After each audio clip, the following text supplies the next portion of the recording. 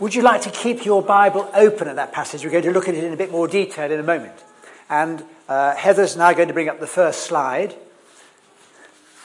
There we are. Little book plug. J. John. How many people here have not yet heard of J. John?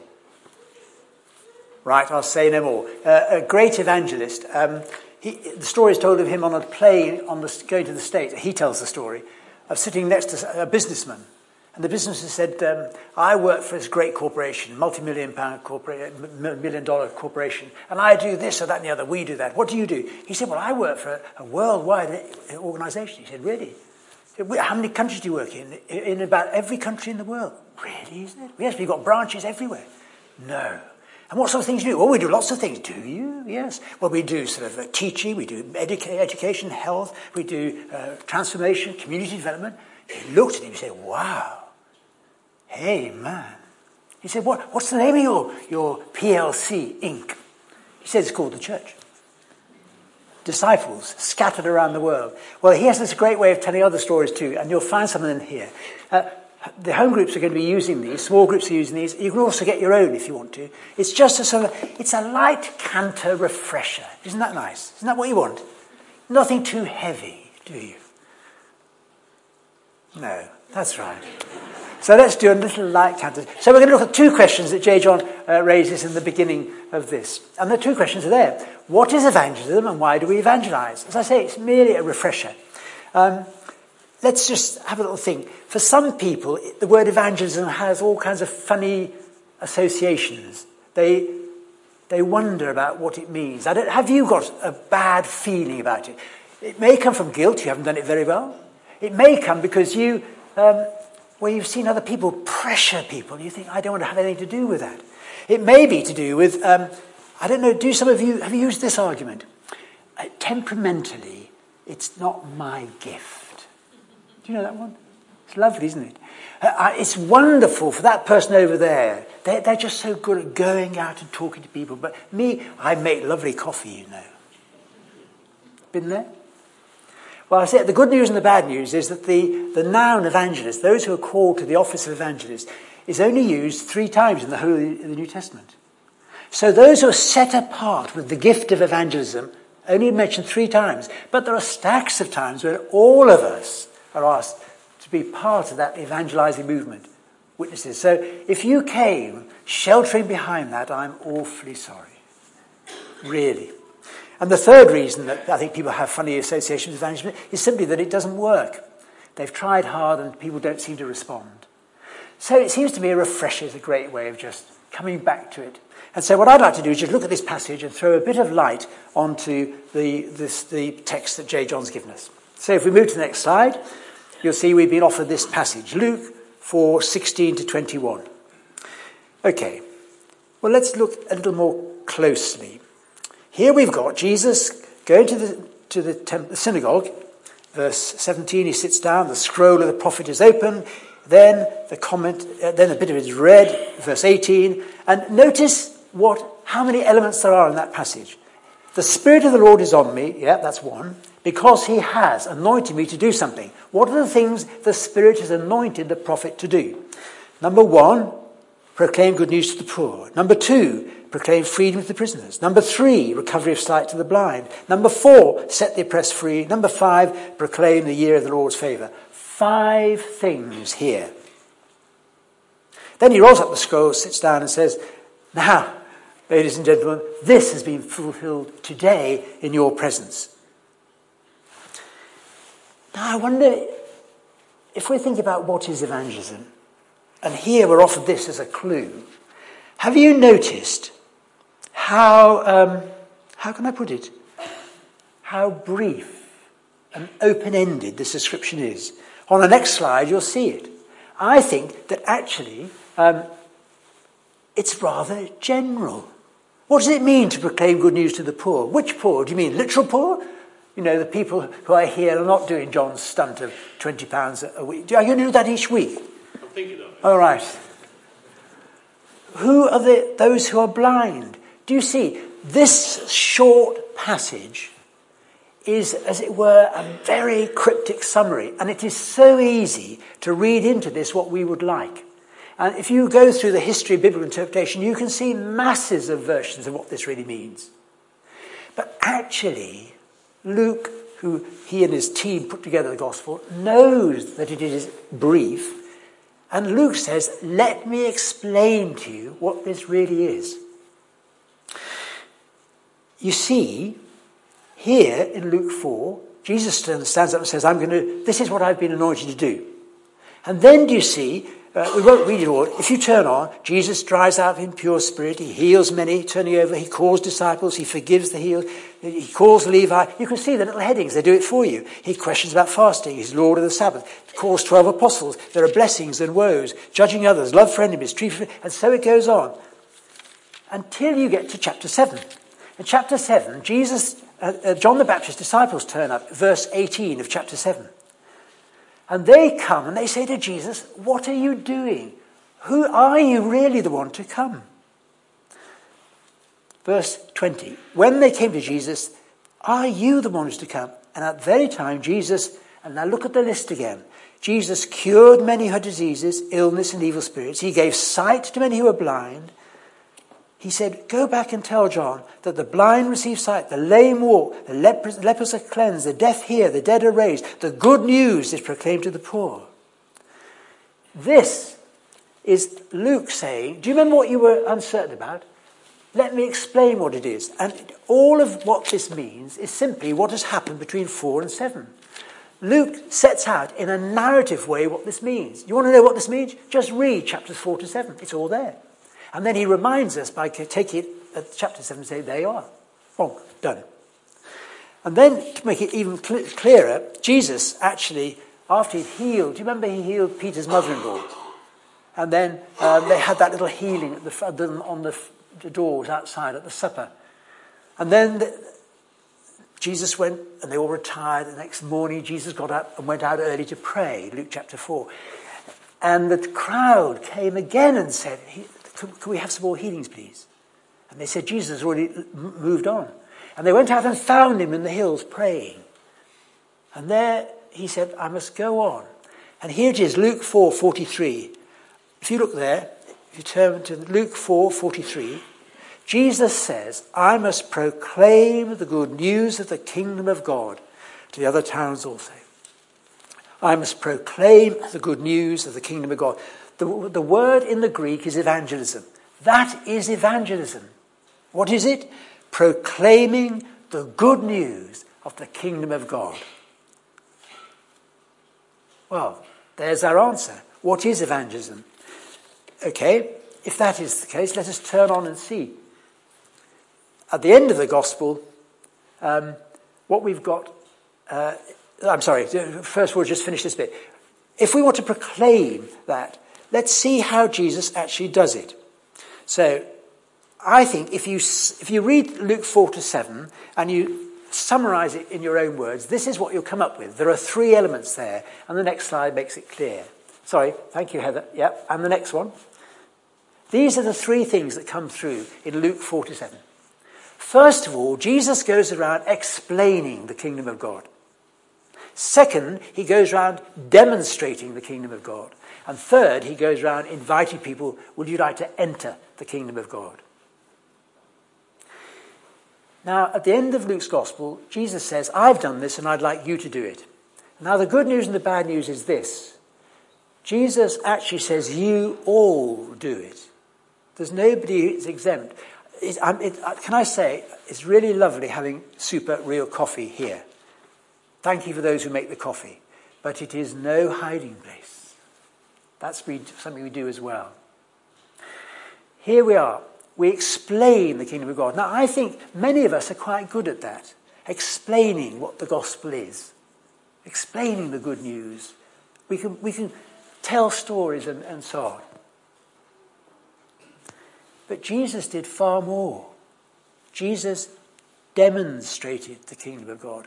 Evangelism is demonstrating. How do you demonstrate it? Well, people were healed. I mean, some were raised from the dead. People who had sin weighing on them were forgiven. if you look through Luke 4-7, there's lots and lots of action. And it strikes me that sometimes that we in the West here, that's thee and me, that we have been subverted by our culture. Because the pressure of secularism says faith is no longer a public affair. It is something that is private. It is something, if you want to believe that, you may. But actually, in the public arena, it is just nonsense. We don't have any time for it. And as a result of that, the church, passing through the Enlightenment, looked at all these demonstrations of power, what in Acts are called signs and wonders, and said, actually, I don't know how these work. We don't know how to do it. We retreated. And so we have lots of words now, but we don't have as many actions. Jesus balanced the word and the deed. And we have lots of words and a few deeds. And it seems to me evangelism is rediscovering that the Lord wants to do things in our midst, and it is we who are not really alert to it. Does that make sense? Does that ring bells?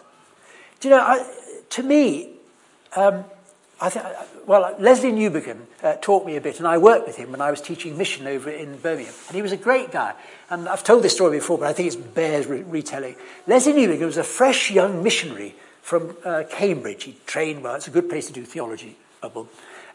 So off he went to India. And he went, and in this Bible study in a village in India, he was explaining how Jesus cast out a demon. Now, don't forget, he trained, his theological training was in the European Western theological tradition. So he went on a great length. He said, well, we understand that in those days they thought like that, but today we think differently. We understand that in those days they thought there were demons. Today we think there are things like psychiatric disorders. Today today we do this. Well, after about, I don't know, half an hour or so of this, because the poor interpreter was trying to explain all this to the people in the village. One of the older Christians, he said, can I ask you a question? Yes. Why are you making such heavy weather of this? When somebody comes and they've been possessed by a demon, we just pray in the name of Jesus, go. He goes and we go home for tea. Why are you making such a fuss? And the reason is because our culture has said it doesn't happen. If it does, it's a fraud, it's a trick. It's like that magician who does stuff. No. The gospel is good news. If people are in need and healing is God's answer to that need, he wants to heal. And it is we who have the privilege of saying, you know, God loves you so much, he wants to make a difference now. Really? Yes, now. That was something that John Wimber learned. Now, John Wimber was great because he came from outside the church. He just found that Jesus made a difference and he thought that was great, fantastic. And he used to train people, I was saying, send them out in pairs on the beach. He used to wander up and down the beaches in the States. I mean, I suppose you'd get your tan and stuff. And if they met people and said, you know, Jesus loves you and he'd love to make a difference in your life, they'd say, yeah, but this, okay, can we pray for you? All right then. And sometimes they were praying, they were having healings on the beach. It was great. John Wimber used to teach this at Fuller, this course on Acts. And they used to do the teaching, and then at the end they'd say questions. He said, but why isn't it like that today? And John says, what do you mean, why isn't it like that today? Has God changed? No. Okay. So they started saying, well, let's have a prayer then. There's somebody here, and they prayed for healing. And the lecture course in Fuller was overtaken by the healings at the end of the lectures. And some of the lecturers said, this is not what we're here for. We're here to learn the word. And you think, dearie me. Sorry. I think we need to wake up, that we've been socialized. We've been sort of contained. We've been tamed by our culture. The gospel is just good news and anything goes. Fair? Reasonable? Okay. So when you're in the shops and somebody says, I've got a headache or something, and you say, well, may I pray for you? What I normally say is this, I can pray for you tonight when I say my prayers, or I can pray for you now. What would you like? And sometimes people say, oh, would you pray for me now? I said, I'd love to. And you can do the same. You don't have to, it doesn't have to be an embarrassing moment. Give an option which always lets people off without losing face, and people will be grateful. So there we are. So demonstrating the kingdom, and then the invitation to follow. At the end, why don't you join with us? We don't know it all. The great thing about being a Christian is you can say, in fact, the great thing about doing theology is this. Theology is the only subject I know where when you answer a question and you say, I don't know, you get 8 out of 10. Tell me another subject that does that. I don't know what. Maths? Definitely not. You see, we're all learners. We don't have to be clever or have studied. We just have to be true to as much as Jesus has showed us. And that's it. And the rest we say, I don't know, I'll go find a friend and I'll get back to you. And the invitation to follow. Well, that's what evangelism is, I think, in the New Testament. It is the proclaiming of the good news of the kingdom of God, which touches every aspect of our lives. So the second question is, why did Jesus evangelize? So if we move on to the next. Jesus, why do we evangelize? Well, I think this is the good news of evangelism 1. Jesus commissions those who follow him to do so. Why do you evangelize? Is it because you love people? No. The real reason why we're doing evangelism is because Jesus has said, I'd like you to do it. Good night. There is no discussion. There's no if and but. There's no, well, I don't know. I'm not feeling well, Lord. She's better than me at it. No, it isn't. Jesus looks at us all. Remember at the end of Matthew's Gospel, the 11 disciples met with Jesus after the resurrection. Do you remember that? And they saw him and they fell down and worshipped before him. Yeah? Remember? Matthew 28. And then what did Jesus say?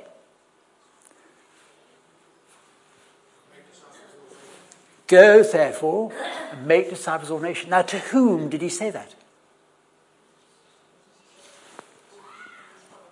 The followers. Now, did he say this? Oh, you're all right. You four, I think, can go out in my name and I won't be embarrassed. Good on you. You three are a bit iffy. On a good day, okay, let's take a risk. 4, 3 is 7. Now, you four, I think you need another 3 years. I don't think you're quite ready. No, did he say that? No. He said, you ordinary bumbling people, I can use you if you just open yourself to me. That's what he said. There's no exception, and that's the good news. There is no two-tier division in the church. We make it, but it isn't there in Jesus. So, let's say, I'd like to say this. Why do we evangelize? The reason why we evangelize is because Jesus asked us to do it. So therefore, we do it because Jesus did it. The reasons that move Jesus to evangelize are therefore the reasons that should move us to do the same. So moving on to the next slide, Heather.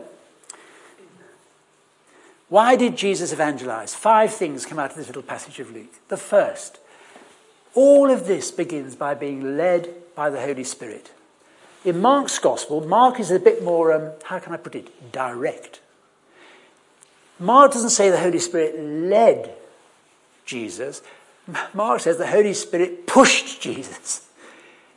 We do this because the Holy Spirit says, this is what I'd like you to do. This is what this moved Jesus into his ministry of proclaiming the good news, and it's the same with us. It's done in the power of the Spirit. Going to that passage in Luke, look at the beginning. Luke 4. Luke 4:1, Jesus, full of the Holy Spirit, left the Jordan. Luke 14, Jesus returned to Galilee in the power of the Spirit. Evangelism begins with the Holy Spirit taking on an authority in our lives and a power. And then second, the next slide shows us, as Jesus explained here, he did it because his Father desired him to do it. The prophet Isaiah, who's been quoted here, was the authority. Jesus knew Scripture, and he knew that God's purposes had always been that. Even back in Genesis 12, God had purposed good for people. And so the second reason why he did it was because that's what the Father wanted. The Spirit wanted him to do it. The Father wanted him to do it. The third reason why he does it, he has a heart for people. He sees them in their need. When the 12 had been out doing their mission tour, their practice, when they went out, and I think it was Austin, wasn't it? You raised a question, somebody raised a question, was it 2 by 2? Do you remember? Who was it? When we did in the Lent course. It was a very good question. Well, because it doesn't say they went out 2 by 2 there, that's why. So well read. When Jesus sent them out, these disciples went out in pairs. It does say elsewhere they went in pairs. And they ministered and they came out to Jesus to tell him all about what they'd done. And Jesus looked at them and said, right, let's go away somewhere quietly and privately and let us then debrief together. Lovely, Lord, they said. You won't believe what's happened. And Jesus said, won't I? Lord, you wouldn't. Really, says Jesus? I think I will. So they got in the boat and they went round the headland to a quiet little cove. Except that local people knew the country and they said, we know where they're going. And they went over the top of the headland, they filtered the way down on the beach, and as they came round the headland, this quiet little cove was filling with people. Do you remember that? And it says here, if you just look here, Luke chapter 9.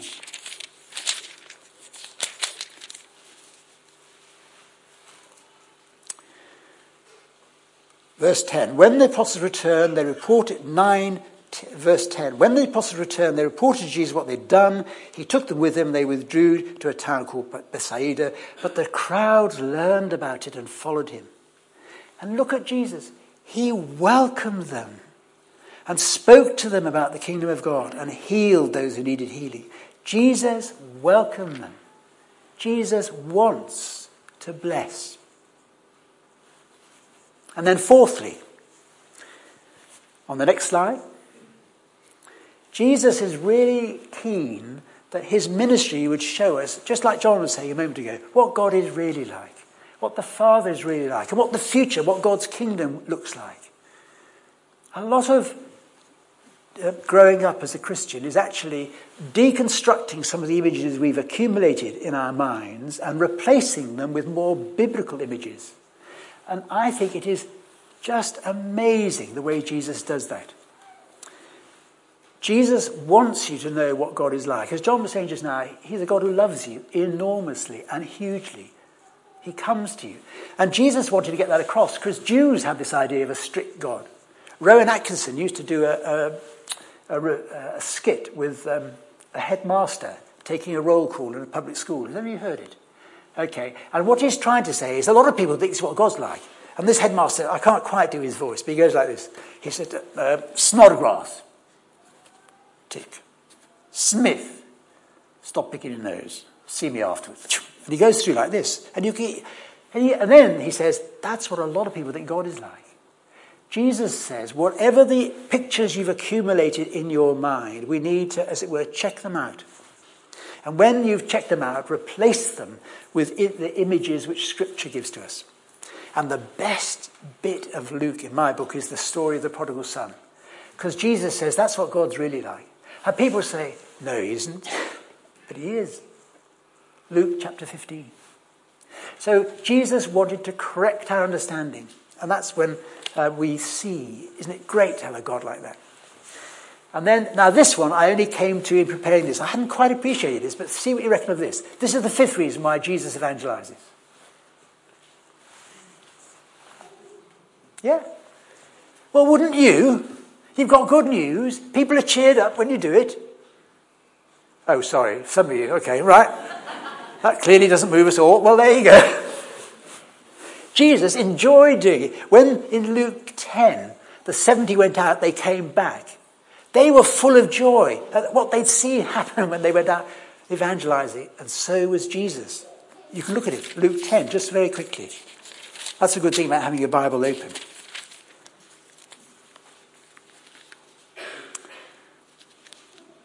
Okay. So they come back. And then at that time, full of joy, Jesus himself was full of joy through the Holy Spirit. 10:21. Jesus enjoyed evangelizing. Is that what you do? Or are you the kind of, do you sort of get all stressed when you have to evangelize or something? Do you get, oh dear, what will the words be? And all that sort of stuff. Well, that's why Jesus evangelized. And I suggest these 5 reasons are the ones why we should do it too. Because the Holy Spirit has led us. Because the Father has desired this. Because just like Jesus, he has a heart for these people. And we are his expression of his heart to the people we're with. Jesus' ministry shows us what God the Father is really like. And because actually, if you say this respectfully, it's good fun. Don't you want a bit of fun as a Christian? And so, moving to the next slide, drawing these thoughts to a close. Do you remember these bracelets that were kind of craze for a while. And lots of teenage Christians, and maybe some still have them, WWJD, what would Jesus do? And you would wear them on your wrist. And whenever you had a big decision, you would say, what would Jesus do? Well, in terms of evangelism, I'd like to say, what do you think when you're in a situation and you're wondering, should I say something, should I not, what? What would Jesus do? Well, I'd like to make one little suggestion. That's a brilliant question. And here, in the next slide, is the one note of caution. Don't guess, because you'll guess something that may be comfortable and convenient. Read the Gospels and find out what he's asking. So what is evangelism? Just the good news, sharing the good news of the kingdom of God. Why do we do it? For those reasons. And because we're being led by the Holy Spirit, there's no stress to go and persuade people and convert people and so on. A friend of mine is called Robin Gamble, and he has got the gift of evangelism. He's an evangelist. And he said, David, he said, you know, he's a vicar up in Yorkshire. He said that when I go visiting and to meet people, this is my rule, he said. I want to work where the Holy Spirit is already working. Okay? So when I go to visit, I have a lovely chat, and he's a very winsome guy, and he's got lots of stories and stuff, and they have a great time. And then at the end of the 40 minutes or where he's been at somebody's house, he says, now, he said, I've talked about the good news that Jesus would love to make a difference in your life. Is that something you're interested in following a bit more, or would you like time to think about it? And he listens very carefully. And somebody says, I'd like to think about that. He said, lovely. I'm so pleased. May I make an appointment to just come and see you in a year to see how your thinking's going? And if somebody said, I'd like to know more, he said, may I make an appointment to come and see you in a week? It's where the Spirit is working. And that's why it's so important to start with prayer in the Spirit. As the Lord leads us, so we will see the joy of people responding. There's a season in people's lives which we don't understand and God does. Our job is simply to keep in step with the Spirit and let him lead us. And funnily enough, that means we can relax about those who are not responding just now. We don't need to get all anxious and keep finding new ways of trying to bring up the topic. We need to be walking as Jesus did. It's remarkable how free of anxiety Jesus was about the number of people who followed him. So we don't need to be anxious either. So there, I offer you that as a way of just refreshing what evangelism is, just sharing this good news, why we do it, and how we might make a beginning. I hope that will be of help as you meet in your discussion groups or you read the J. John book. And through this little kind of few weeks, that this will, as it were, remint just the privilege and the pleasure and the fun of finding winsome ways of talking about Jesus and the kingdom and the difference he makes. Let's pray.